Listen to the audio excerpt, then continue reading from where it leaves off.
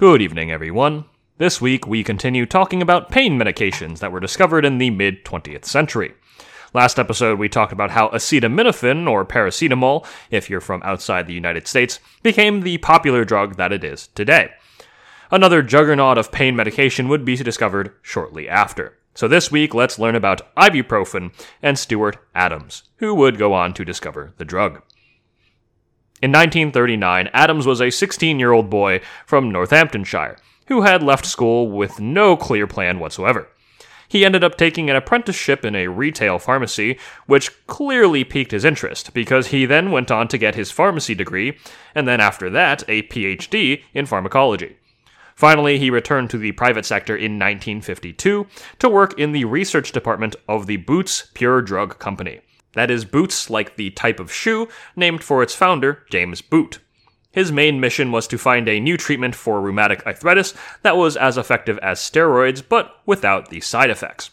For you non-clinicians, rheumatoid arthritis is a chronic disorder where your immune system mistakenly attacks your own body, in particular, your joints. This can cause painful, swollen, and stiff joints, and symptoms eventually worsen and spread to other parts of the body.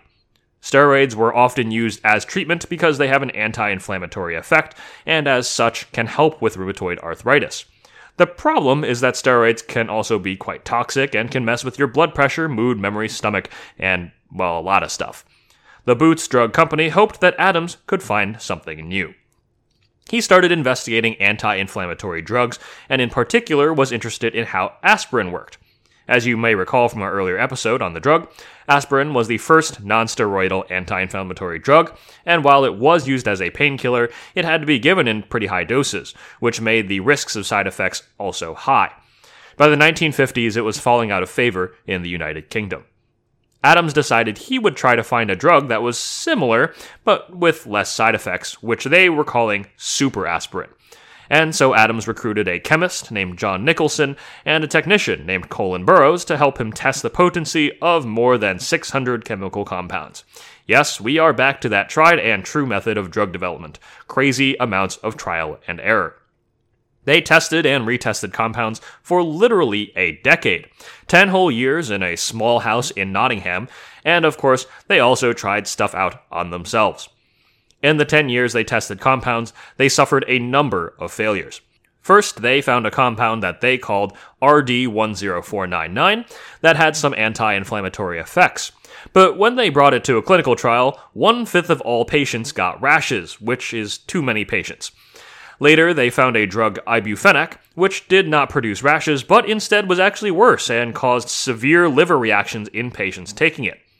However, these liver reactions were only observed in the United Kingdom, but not in Japan when they tested it there, which seems to be due to some ethnic difference that, as far as I can tell, has not been well established. Boots, though, was a British company and needed a product for a British market, so this drug was also dropped.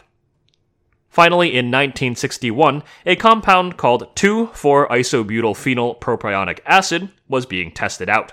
As you can imagine, this did not exactly roll off the tongue, so they eventually named the drug ibuprofen.